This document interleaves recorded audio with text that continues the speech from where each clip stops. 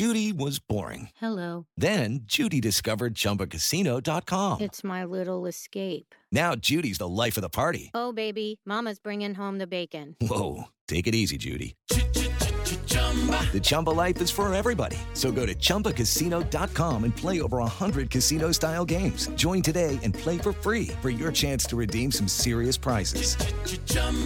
ChumbaCasino.com.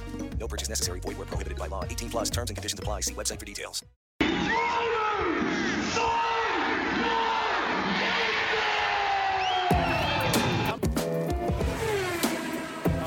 onto the front straightaway. Elio trying to get sneaky. Maury Rose, the two-time winner, takes the lead from Faulkner. That's the way they finish the first lap.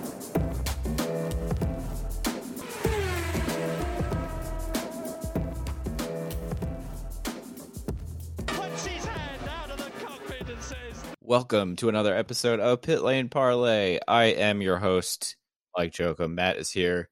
It's time to talk about the 105th running of the Indy 500. It was an exciting week of practice. Qualifying this weekend was highly entertaining. With that, just a quick recap, and then we'll kind of just dive into a bunch of things. Scott Dixon is your pole sitter for the fourth time in his career. Colton Herta was second. Hope you enjoyed my talk with him earlier this week. Renus VK was third. Ed Carpenter, Tony Kanaan, Alex Pillow, Ryan Hunter-Ray. Matt's friend Elio Castro-Neves and Marcus Ericsson round out the Fast Nine. And then the bottom five, so the first three made the field. Karam, Power, and Simona. And then obviously Charlie Kimball and R.C. Enerson did not make the race. Matt, we had a pretty quiet week of practice minus Santino Ferrucci's incident, but kind of looking back on practice, was there anything that stood out to you that kind of like looking ahead towards the race weekend that you think, you know, there's somebody outside of the top nine that I just mentioned that's going to charge forward, or somebody's going to plummet even though they're starting up top? I have I guess two that I really want to touch on. First is I think that Rahal Letterman's going to have a really good day. I think their race cars looked really good. I think if history tells us anything, the race cars the last couple of years have looked really good. Obviously with Sato's win last year, Rahal was third. Piggott was strong but had that late accident.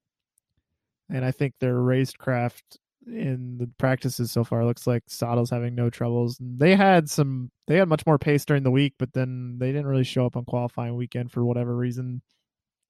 The second thing I wanted to touch on was how stupid their photo op was and how ridiculous that they were doing that on a Thursday within the first hour of the day when it's kind of get up and go time and let's use all the track if we can, especially in the first hour. You want to get out there and put in some laps right away. And so Simona, McLaughlin, and Herta arrived on the scene very quickly, and Herta had to take evasive action from flying over the top of McLaughlin and ended up brushing the wall. Obviously it looks at this point like his car was uninfected because he qualified second, but still people are like, well, Penske did it on day one and he did a four wide. Their team did a four wide salute. Why weren't they penalized? Rahal was penalized 30 minutes on Fast Friday. It's like, well, Penske did it in the first hour of the first day and there was no one on track, or at least there was no one within the shot that they were showing on TV. And secondly, Penske gave a heads up to everybody that they were doing it. So take off the tinfoil hat. I don't think there's some grand Roger Penske owns IndyCar unless there's a conspiracy here kind of thing. I mean, we're talking conspiracies. Of course there is. Yeah, well, if we're talking conspiracies, his car sucked at qualifying and he's got two of his cars in the back row. So if we're talking conspiracies, I don't really think the photo op is the one I would use. I would say maybe if his car is qualified first through fifth, I would maybe question a couple things. But yeah, I so far see no reason to think there's some sort of Penske conspiracy at IMS because his cars do not look good in the qualifying. I'll tell you that.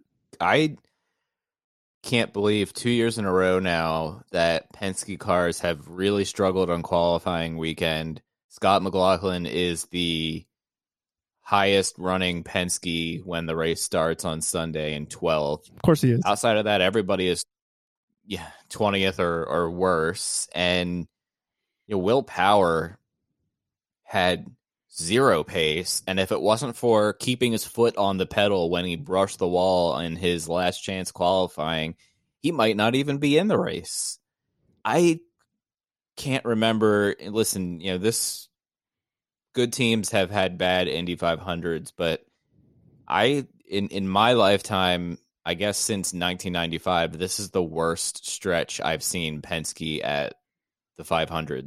Now 2 years in a row they haven't been good and really haven't shown any pace. Yeah, I guess I didn't realize until Herta came on and a couple other guys said so, is that when they turn up the boost, I didn't realize that Chevy became so porous and Honda really took over. I didn't realize that was a thing, because if you look at the race last year, it was primarily Hondas who dominated the race too, and there wasn't, there's no boost in the race. So on one hand, you have to question, since the aero screen's been introduced, that's when Penske's kind of IMS downfall began, is these last 2 years. because they won 18 and 19, and then now it's kind of disappeared. And they claim to have good race cars, but I'm still saying I'd still rather start towards the front for sure.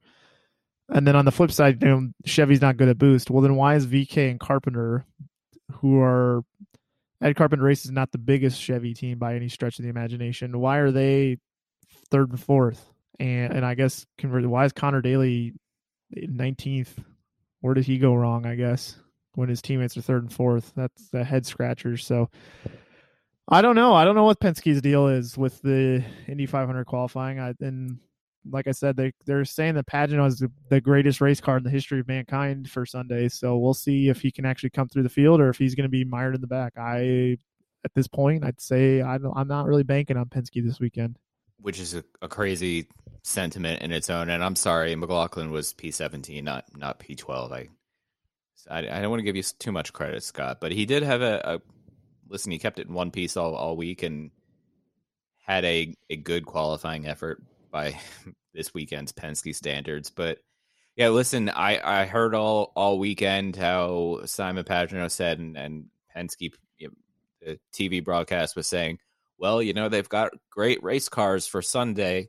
Yeah, that's great. But when you're starting 32nd and Pagenaud is in row 9, Newgarden is in row 7, and McLaughlin row 6, what happens if there's an accident, you just happen to get collected, or there's a lot of traffic to get through and maybe passing isn't great? Now, knock on wood, the weather actually looks pretty cool for Sunday, so it might open up more chances than a couple of years ago when it was like 800 degrees when I was there. So yeah, I mean, it's crazy to think about. I don't put too much stock in we have a great race car, because they didn't really show a ton of pace all week in practice before the boost was turned up. And then the boost was turned up and they still didn't show any pace. And qualifying came, and I mean, Joseph Newgarden, after his first qualifying run, was kind of like, I don't know, man. I don't know what else we can do. And Will Power was just happy to make the race. And Simon Pagenaud, he was kind of like the most upbeat. I mean, obviously Scott McLaughlin was very upbeat because he safely made the field and it's his first time. So I'm not really worried about him, but everybody else was very bad. Yeah, and Penske, that is. Yeah, and we'll kind of go dissect row by row here for you guys as our preview.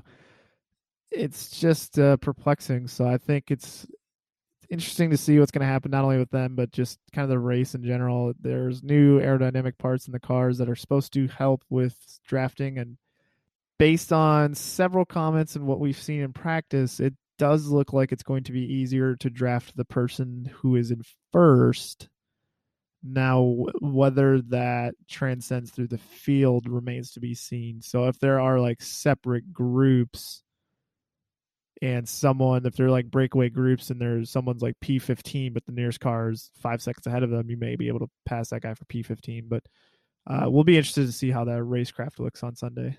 Yeah, so I asked somebody at the track about that to get more detail, and So apparently, if you're kind of 1, 2, 3, 4, and not necessarily first, second, third, and fourth place, but if you're in a small group, it's pretty easy to draft up and make passes. If it's a big pack of 6, 7, or 8 cars, those back cars are going to struggle. So if you see some breakaway groups, you might see some passing in them, as long as they're not a massive chunk of 16, 14 or 15 cars or something like that. So it definitely should help. But before we break down the rows, we should break down our predictions, because we made some pretty terrible predictions. What? All right. Well, I had my front row prediction. I had Scott Dixon or just in general, my front row was Scott Dixon, Will Power, and Marcus Ericsson. I will say I did get 2 in the Fast 9, which is more than you could say. Sure, I had Power, who was the last row. That was kind of I don't think we'll see that ever again. I think that was kind of just a weird year for Power and his crew. You had Dixon, Daly, and Ray Hall. So, yeah. Yeah, that one bugs me because Connor Daly and Ray Hall were pretty good all week in practice and then just lost qualifying pace. So I'm bummed, but I mean, listen, what do we expect? It's me and making predictions. And then before we get to our bump day predictions, let's kind of give a recap of bump day. So going into the final day, the last row shootout was contested of Sage Karam, Will Power, Simona Di Silvestro, Charlie Kimball, and RC Enerson. So that is the order they ended up finishing. So Karam 31st, Power 32nd, Simona 33rd, Kimball and Enerson are going home in Foyt and Top Gun Racing, respectively. So let's start with, first of all, congrats to the 3 that made it. I know it was a really stressful time for them. Sage Karam and their team really pumped forward, because it does sound like, again, for the 5th year running, they want to do more races. So we'll see if that happens. Will Power, obviously, he's a former winner and really loves the track, so that's great for him. And then Simona Di Silvestro and Peretta Autosport. I've been so impressed with Beth Peretta and everything she's been doing, and the media availability she's been giving with Peacock and whatnot. She's an incredibly well-spoken person, and it sounds like she wants to grow this effort into something other than just doing the Indy 500. So I'm really looking forward to that, and hopefully they can continue to grow.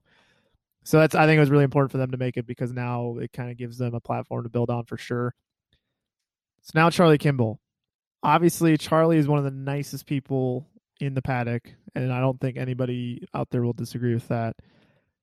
I wonder what the decision-making was when it came to Foyt, because they did have a lot of crash damage from Texas between Bourdais' crash in the first race and then Bourdais and Kellett's crash in the second race. And it sounds like Kimball was given a refurbished road course car, and the other 3 teammates were given cars that were specifically massaged for the Indy 500. So when you take a step back, it's kind of like, okay, that makes sense, because we're talking about a guy who qualified for Carlin when Chilton, Alonso, and O'Ward all went home. And not only did he qualified like 23rd, I think, if my memory serves me correct. Not like he barely got in the field. He put her solidly in the field. And I know Kimball has his shortcomings, we'll say. Moments. Yeah, he has his moments. But I don't think anybody would ever argue that he's always been really good at Indy. Top 10 contender for sure every time he's there. I wouldn't say he's going for a win or anything like that, but he's definitely up there for sure. So are you at all surprised that Foyt ultimately gave him kind of the hand-me-down car when it came to this time of the month? When they announced a 4th Indy 500 car, because I think Hildebrand was technically the 4th announcement, I just felt like 4 was too much for Foyt, just from a staffing perspective and a car availability perspective. And then obviously it didn't help at all when they had the crash damage in Texas. And I just kind of feel bad that he was in that position, because that car had no speed all week. It took an extra day to get the car ready from road course trim, and I don't really fault Charlie. It's just he was put in a bad situation and had to make the best of it all week, and tried his hardest, but just he wasn't particularly close to Simona. So yeah, it's unfortunate. Yeah, so hopefully we get to see him back next year because I think he's kind of alluded to the fact that he's not done with Indy, so that's good because I don't want to have this kind of be the last thing of his career. All right, now we get a rant about Top Gun Racing. They did not qualify for the field on their new effort, and before I toss it to you, I will say it wasn't the driver's fault. What do you think? I don't understand anything about their plan of attack all week, and I feel like one of their owners like paid the TV broadcast to like only be nice about them because there was nothing negative really said about them. It was just, oh, the little team that could, maybe they will. Like this isn't like Juncos, who had previously been in the 500 or previously run IndyCar races. This car was in cardboard boxes a couple weeks ago, apparently. And there really just seemed like there was no plan. They failed tech multiple times, or at least once, like every day. They barely ran on Fast Friday. Like I think they ran like 20 total laps, something like that. And they didn't run many laps any day. And then, okay, so Saturday, he's going to qualify in the back. He knows he's going to qualify in the back. And so you think, all right, listen, it can't hurt to just try to run a couple extra times and get out there and get the laps and get ready for Sunday. Instead, he runs one extra time. And like, I just think he got set up for failure. Like, I don't think he had any chance to succeed based on the team's the way they went about the week at all. Yeah, because you look at his lines. His lines were all crisp. Didn't put a wheel wrong all month. I thought his lines looked like someone who'd been doing it for a decade. So, if anything, I've become more of an RC Enerson fan after this week, and he handled everything very gracefully. I mean, obviously, he knew the situation he was in and that it was going to be an uphill climb. My biggest concern is not that they got bumped. My biggest concern would have been what happened if they actually made the race. Because you said it yourself, their practice time was so low. Like, what were they going to show up with? I don't know if they had any actual race data. They did a lot of, I didn't even say a lot of. They had a qual sim or two, maybe once a day for 4 days. And then they had some sort of leak on Saturday, so they didn't even do their correct time slot, which I hurts them too, because the longer you wait, the hotter it gets, the worse you're going to be off. Yeah. And then, yeah, I don't know. I mean, I appreciated the fact that they were up and at him at least on the first day, because nothing annoys me more than watching Buddy Lazier show up on a Thursday and expecting him to make the field. Like, it's like, dude, this is not 2002 anymore, where there is like 6 or 7 teams that you can peg to be on the bubble, and that, oh, like if I just show up at the last second, it'll be okay because I've won an Indy 500.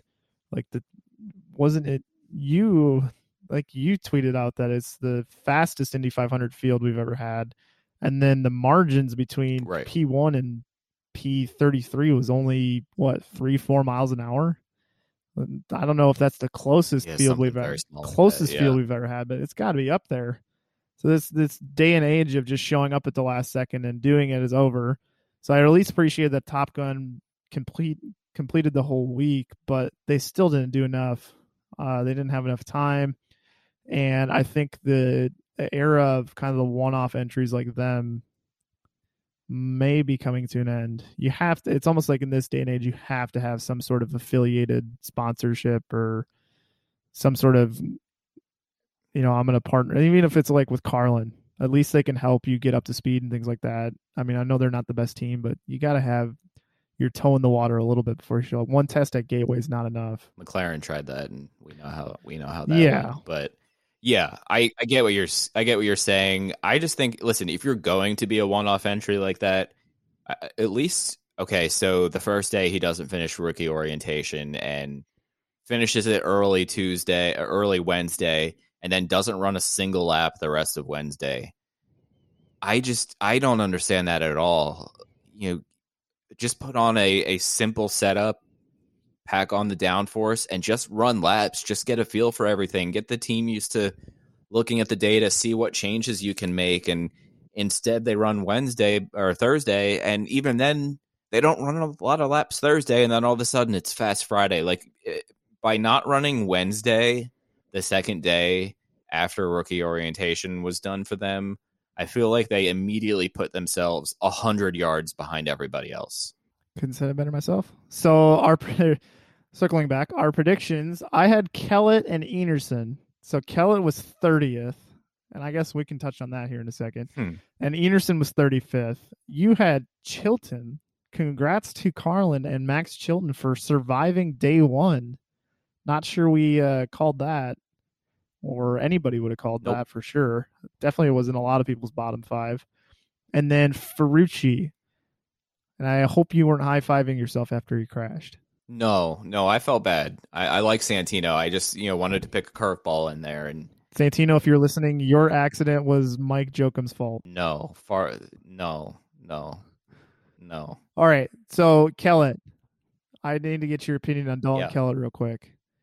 What was going through your mind when they bumped their time, or when they withdrew their time on Saturday while 30th to go back out and reattempt?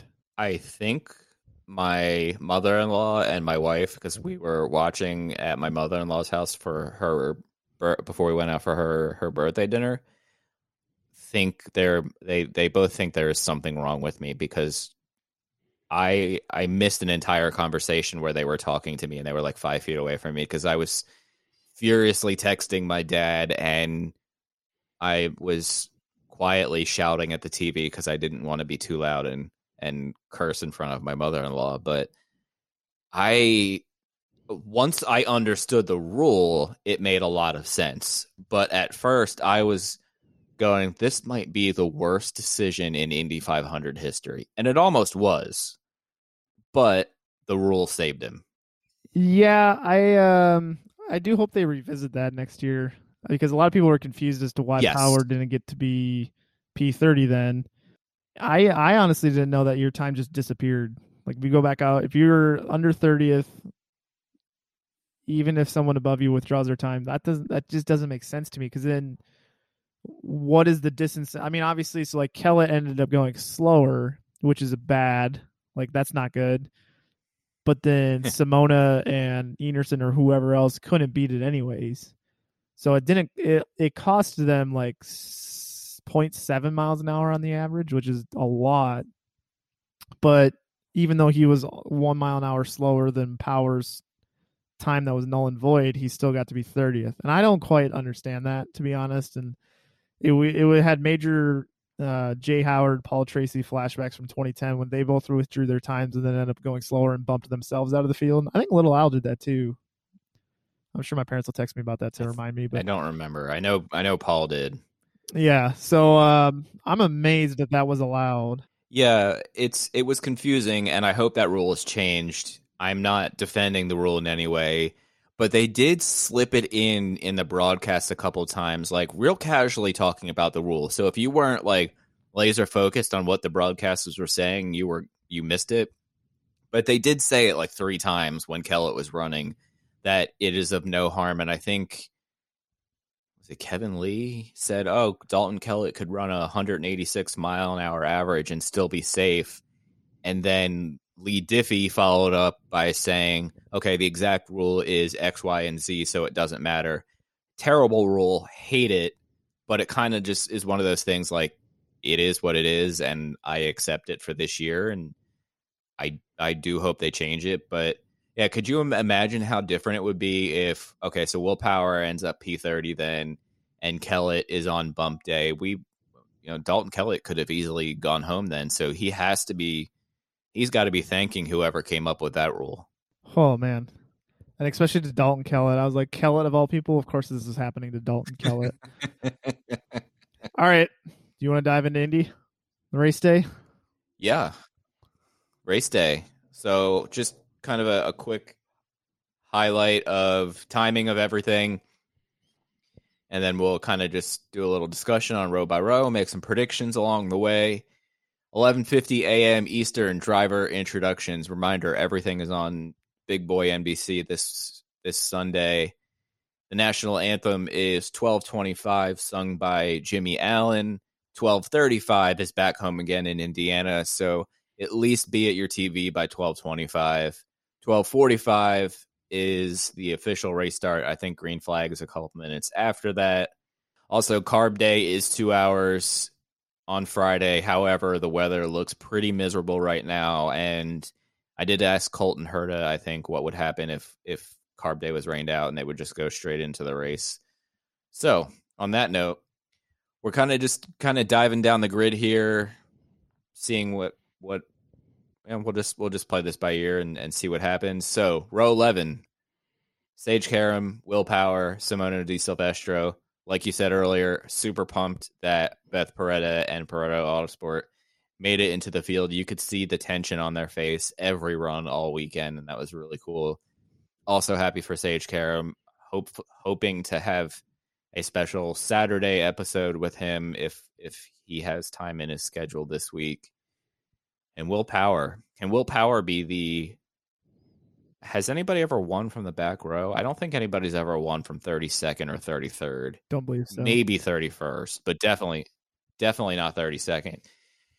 What do you think about this last row?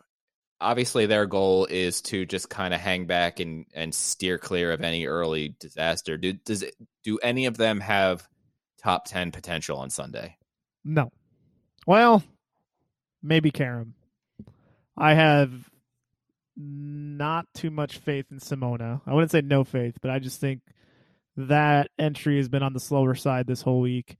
And, I mean, how am I supposed to trust Will Power's race car if his qualifying car is that bad? So, meanwhile, Sage Karam has looked somewhat decent on the speed charts this week. So, he's made these hard charges from the back when he was with Ganassi. And for some reason, Ryan Reinbold looked a lot better than they have the last couple of years. I don't know, obviously he's starting the last row, which is a bad indication, but I don't think he's definitely as bad as his starting spot says. So if I had to pick one from this row to watch out for, I'd say Sage Karam. I agree. I think, a 15th-ish finish would be remarkable for that team if he can just keep it clean and hopefully everything's right on the car. Row 10, at the same time, the most inspirational row and the least inspirational row out of all 11 rows, with Dalton Kellett, Max Chilton, and Stefan Wilson. I think Stefan Wilson is one of my biggest qualifying disappointments, and I don't think it was his fault because they tried multiple times and multiple things, and that car, which was relatively quick all week, even on Fast Friday, just didn't have it on the weekend. Yeah, I really have become fond of Stefan, and I've admired him now for the last couple of years. So I was too surprised with his qualifying effort. I'm not sure what happened there, but I wouldn't want to lump him into this next statement by saying that this is the most uninspiring row maybe in the history of the Indy 500. You have Dalton Kellett, Max Chilton in the same row. I mean, that's just hellacious. And Stefan Wilson, while I really like him and he's on a great team, he does have this is his third start, so he doesn't have the world's most experience at this track, and it's been 2 years since he's been here. So, he himself has an uphill climb in the race too. Hopefully he can rely on teamwork and just superior Andretti equipment, etc., to work his way up. But I mean, if Karam is not around Kellett and Chilton by lap 10, I'll be very shocked. Yeah. Row 9, Sebastian Bourdais, the aforementioned Simon Pagenaud, and Marco Andretti, who had pretty much one of the most miserable Indy 500 practice and qualifying weeks of his career, and definitely he was the worst Andretti all week by far, I think. And I think he would go as far to probably agree with us on that one.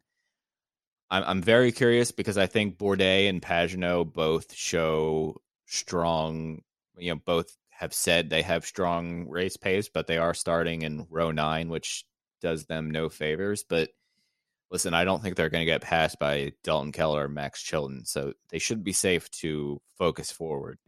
Yeah, and like I said earlier, I'm not sure I'm buying this whole Pagano has the greatest car in the history of everything. No. Bourdais has had a couple good moments at Indy recently. Has shown pace before, but I'm thinking that year that he got in the accident with Rahal, he was fairly quick for most of that race and kind of towards the top half of the field. Yeah. And then one of those years, didn't he also spin in this turn 3 short shoot on his own? Maybe. Yeah. I think it sounds familiar. So, I mean, out of that, and then Marco, I Step into the world of power, loyalty, and luck. I'm gonna make him an offer he can't refuse. With family, cannolis, and spins mean everything. Now, you wanna get mixed up in the family business. Introducing The Godfather at ChumbaCasino.com. Test your luck in the shadowy world of The Godfather slot. Someday, I will call upon you to do a service for me. Play The Godfather, now at ChumbaCasino.com. Welcome to the family. No purchase necessary. VGW Group. Void where prohibited by law. 18 plus. Terms and conditions apply. I'm Bruce Martin, host of Pit Pass Indy. Each week, I go behind the scenes of the NTT IndyCar Series and introduce our listeners to the biggest stars of IndyCar, which features the Indianapolis 500 as its cornerstone event.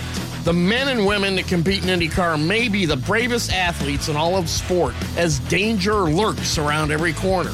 They are able to look danger in the eye without flinching. That is why the NTT IndyCar Series features the best racing on the planet.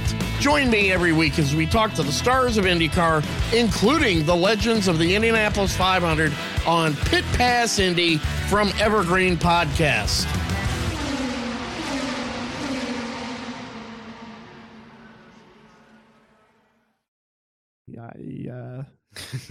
I don't have the words. Yeah, move on. I don't think. I'm glad he's having fun. I'll say that. But yeah, if I had to peg one to rise from those three, it's probably Pagano. Yeah. Row 8, we got J.R. Hildebrand on the inside, Santino Ferrucci in the middle, and Juan Montoya on the outside, who has delivered us some gems in the interview department on Peacock. He's he seems really funny and loose this month, which is not Montoya like. And I think one of my favorite moments so far is that they I think it was one of the guys on our racing league that was in the party last night was saying that they were listening to his scanner, and they, after his first qualifying run, they were asking him on the radio, like, hey, we want to relay some information to Felix and Pato. Like, how was the car in turn 2? Was the wind too bad? What was the heat like? And he just didn't respond. He just didn't say a word. So I don't know how much info he's given McLaren this month. But anyways, it's good to see him back. So what do you make of row 8? I am glad to see that J.R. Hildebrand was safely in the field. That car has a really nice livery. I know you don't like the fact that it has the number 1 on it, but it's also next to one of my least favorite liveries in the Indy 500, in the Mountain Dew Hy-Vee car. I was going to say something worse, but we'll leave it at that. Santino, we like you. We just don't like your car. And then Montoya, God, he's had some funny moments on the radio this week. And even in the interviews afterwards, he's like, yep, I'm going to go eat some, like, he's not actually saying this. He's like, pretty much like, yeah, I'm going to go eat some nachos and we'll see what happens later. Like, I'll still be up front on Sunday anyway. Like, if there's somebody that comes from that far back to win, row 8 on back, let's say, or I could easily see it being Montoya, just because he's a badass. Yeah, it's for those who haven't seen it, I did have a YouTube video out this week that kind of recapped my rankings of all the liveries. And so to Mike's point about Ferrucci's, my description of that car was a red car yacked on the back. Is that an accurate description, Mike? Yes, I was trying to actually remember what you said to add on to that, but I just couldn't remember. The video is awesome, by the way. Thank you. So check that out on YouTube if you haven't had the chance yet. More videos like that coming soon, hopefully. Kind of rapid fire slideshow type deals. Yeah, I mean, I'm going to stick with my gut and stick with the Rahal Letterman car. So I'm going to say that Santino, plus his last couple of results, I don't think he's in unfamiliar territory for starting this far back. So he's had some excellent drives at Indy the last couple of years. So I'll stick with that. Row 7 got Connor Daly on the inside, Jack Harvey in the middle, and Joseph Newgarden on the outside. What are your thoughts? First off, thanks to Jack Harvey for joining the show this week and berating me for 5 minutes about my lack of Star Wars knowledge and lack of Harry Potter knowledge. Please listen to that. That was really fun. Even though everybody has given me grief for the last 12 hours as of recording this. But man, I think this is the row of disappointment. All three of these guys expected probably to qualify higher up the grid, especially Newgarden and Daly. Harvey, you would have liked to see a couple rows higher, but after he had that insane tire issue, I think he was just happy to put it in the field and not have to worry about it, and tried to improve on his time, but at that point in the afternoon, it was just too hot. So yeah, I'll label this the row of disappointment, because all three guys are probably not happy to be starting where they are, 19th, 20th, and 21st, I guess. Yeah, Daly sounds frustrated for sure, because it's honestly never a good look when teammates are third and fourth and you're back in row 7. So I'd like to think that he's going to make a charge to the front, but his Indy 500 results as a whole, other than the 1 year with Andretti Autosport, have been particularly not the greatest. So he did have that one good year. I think it was 2019, where he kind of rose to the front and stayed up front pretty much in the top 10 all day. But finished 10th, right? So I think it was 7th, maybe 10th. I don't know. And then 7th. Sorry. Yeah. And then, yeah, some of his other one, like last year, is kind of just spinning on the restart and collecting Askew and just a couple other kind of weird ones. So I'll stick with Harvey on this one. I think he's had some really good runs this year, and at Texas was kind of a good demonstration of what he can do if he has the right time and the right resources. So I don't think qualifying, and especially when you see Elio up there, I don't think qualifying was his chance to shine, because they had to requalify in a hotter part of the day, and I think they just kind of called it good after that, just to be happy to be in after that scary tire issue. So yeah, I'm gonna stick with Harvey as the kind of the one to watch for row 7. And then row 6, yeah, I agree. Got James Hinchcliffe, Scott McLaughlin, and Graham Rahal. Go ahead. Well, I was worried about Hinch because he really didn't have a good week of practice, and he did not look happy at all after practice when they showed him on TV. So to qualify in the kind of the just on the outside of the top half of the field is very good for him. McLaughlin, congrats on making his first Indy 500 safely. Rahal is definitely the disappointment of this row, because he had Fast 9 speed last year and looked like Fast 9 speed on Fast Friday, but I think Rahal is my one to watch from this row, although I really do hope James Hinchcliffe is able to have a good weekend. I think he needs it to get the momentum going for the rest of the year, but good to see him qualify where he did, considering his week of practice was pretty lousy. Yeah, and I'm a little worried for McLaughlin. I know he's a brilliant driver and did really well at Texas, but this is going to be a whole new animal for him, and I just want him to get through like maybe the first 2 stints clean and then see where he's at after that. But I don't know.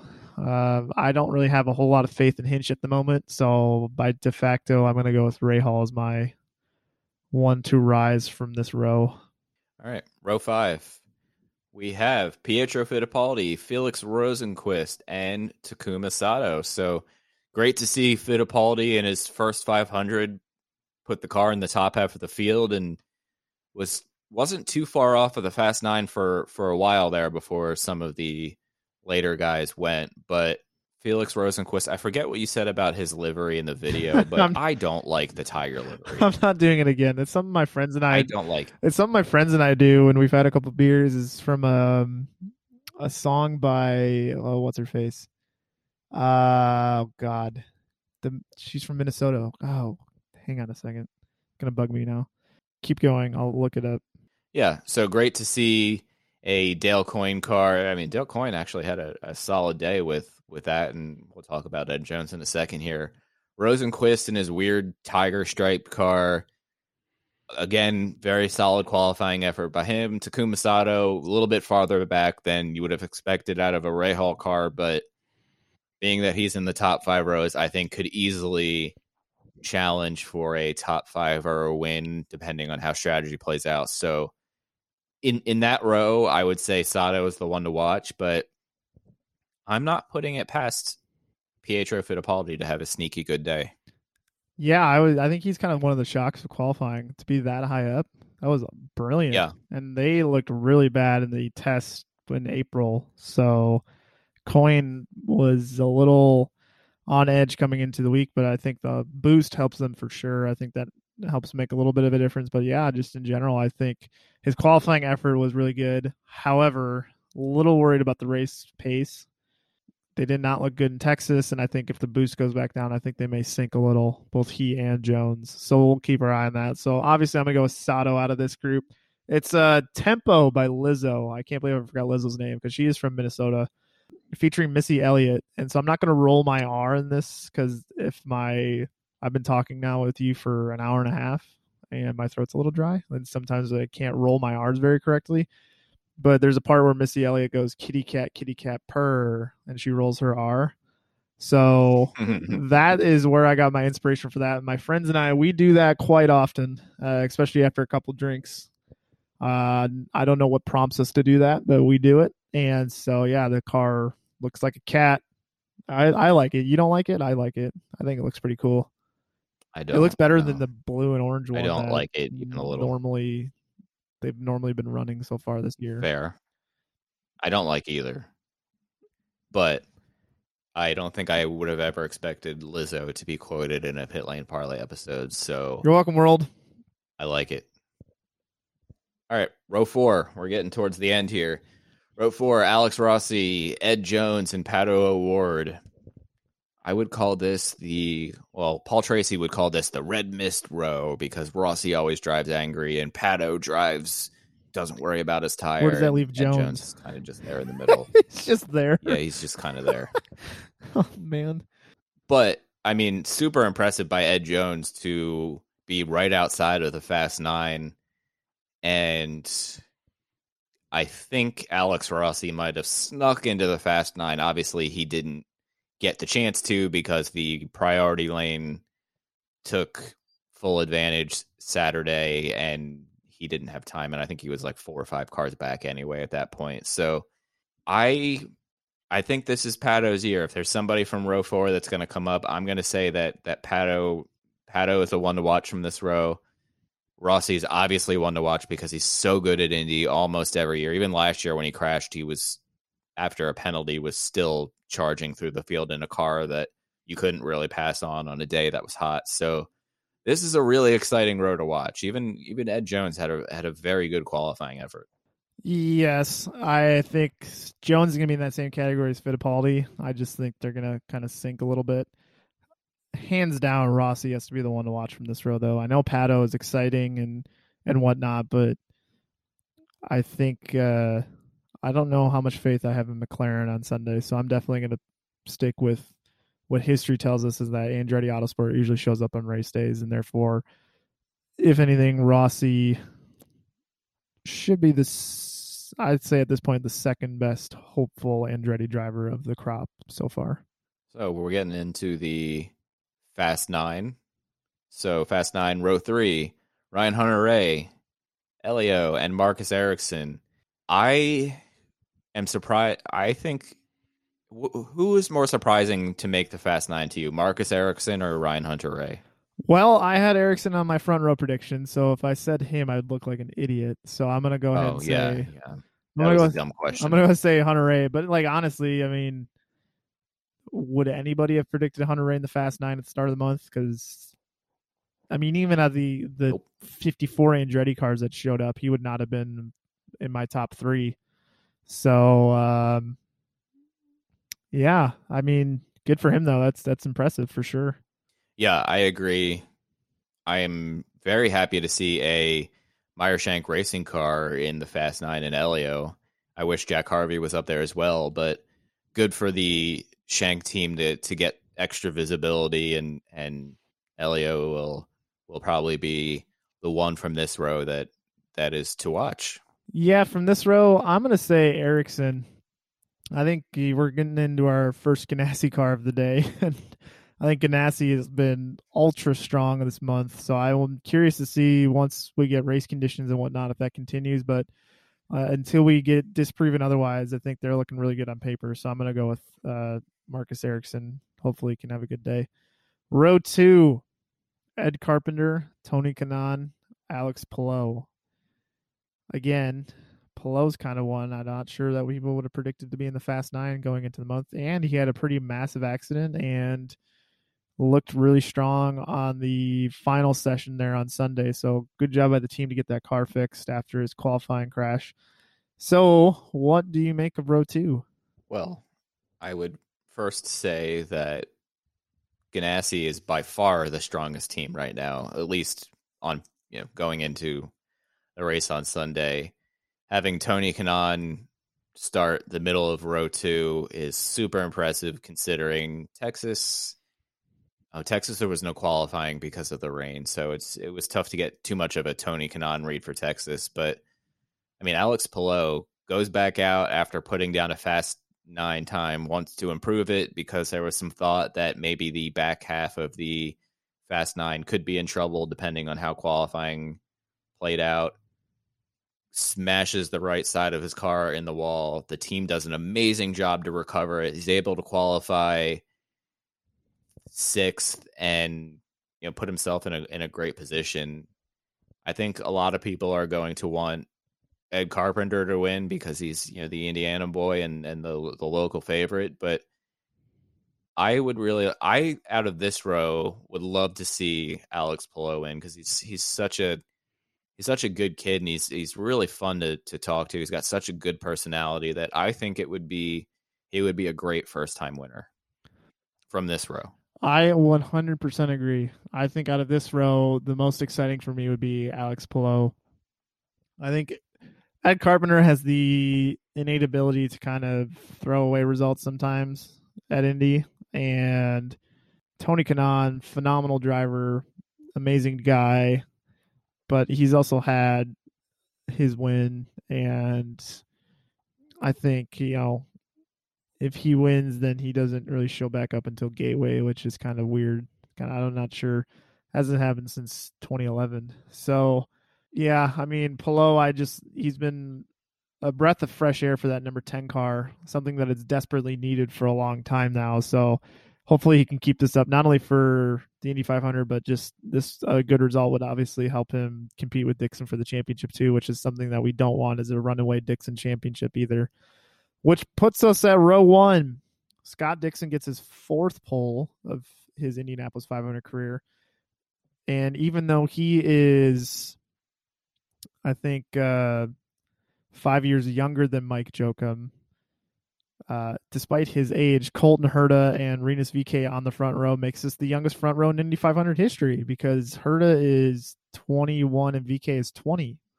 So that kind of offsets Dixon's, what is he, 40? That makes you 45 according to my math I just threw out there, right? Yeah. You're so mean. All right, go ahead with your thoughts about the row.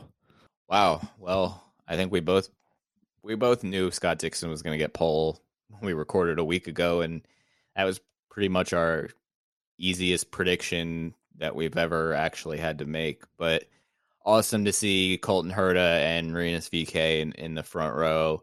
I would love a first-time winner again.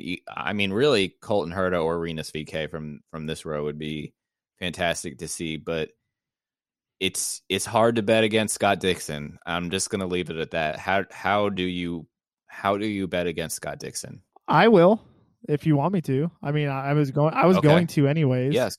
So yes, me too. This was his fourth pole, but he's only converted one of them, and that one was in 2008. So while I think this honestly is Scott Dixon's best track, for one reason or another, he only has one win. And even last year, he led, 165 laps and didn't win the race. So while I am still impressed by his pace, just like I was last year, I still think one way or another, he's not going to be the winner on Sunday. And if I had to pick somebody out of this group, I mean, Rinus VeeKay, honestly, he looked so good at the 500 last year, but he had that pit error. I think he still recovered for a time. No, he didn't. I don't know where he ended. I think he ended up midfield somewhere. But there was some sort of, I think he had a self-inflicted pit stop error. I think he overshot or something. And that really ruined his day. Yeah. So, but I do think Rinus is going to be a contender on Sunday. But out of this row, I'm still sticking with my gut and going with Colton Herta and the Andretti Autosport stable. He's looked really good in his, one Indy 500. I can't really count his rookie year because he was out after 5 laps. But last year, Andretti was not the best as they could have been, and he was still pretty solid as a whole. So, I'm just going to stay with Herta. They've looked strong all month. He looks really comfortable. He looks really relaxed. And with his dad on the timing stand, his dad knows a thing or two about winning there. So I'd say out of this row, that's who I'm going to go with. All right. Yeah, I would agree with you. And real quick, Rinus VeeKay finished 20th last year, so he did not particularly recover, but he did have a good race overall. All right, let's go into some predictions here. 105th Indy 500. Do you have any race day plans? Since I'm still sad that I'm not there. I'm not going to lie. It's a bummer, but I will be at my parents' summer home. So I will watch it with my dad which is obviously a very special thing to do because I don't get to watch too many races with him in a typical year, especially, pre-COVID on the road a lot. But I will watch it with my dad. My dad and I have it's me and my dad watch it together. And then me, my dad, my brother, and my cousin have our own set of predictions where we pick somebody from the first 11 cars, somebody from the middle 11 cars, and somebody from the last 11 cars. And whoever has the best average finishing position wins pride at family parties. And I can tell you, we have been doing this, probably at least since I was in high school. So at least for the last 17 years or 18 years. And I have won maybe once, which shouldn't shock anybody who listens to this show. So I will be doing that. What about you? I will be watching with my parents and wife, and then we have a wedding to get to after. So, oh boy, yeah, busy day. Is it like immediately after the race? You have to are you going to be dressed? Yeah, during the race. No, I think I think we'll get maybe 45 minutes to an hour to get ready. So, but we're making lunch and then watching the race, so that'll be fun. So. We're going to throw in we normally don't pick a winner. We normally just do good, bad, and other things. But since it's the Indy 500, we need to get some pen to paper here. So you can maybe have your good prediction be somebody other than your winner, obviously. So maybe someone's going to rise through the field or whatnot. Yeah. So who is your winner of the 105th Indianapolis 500? Let's go with Tony Kanaan. And I'm going to say Graham Rahal.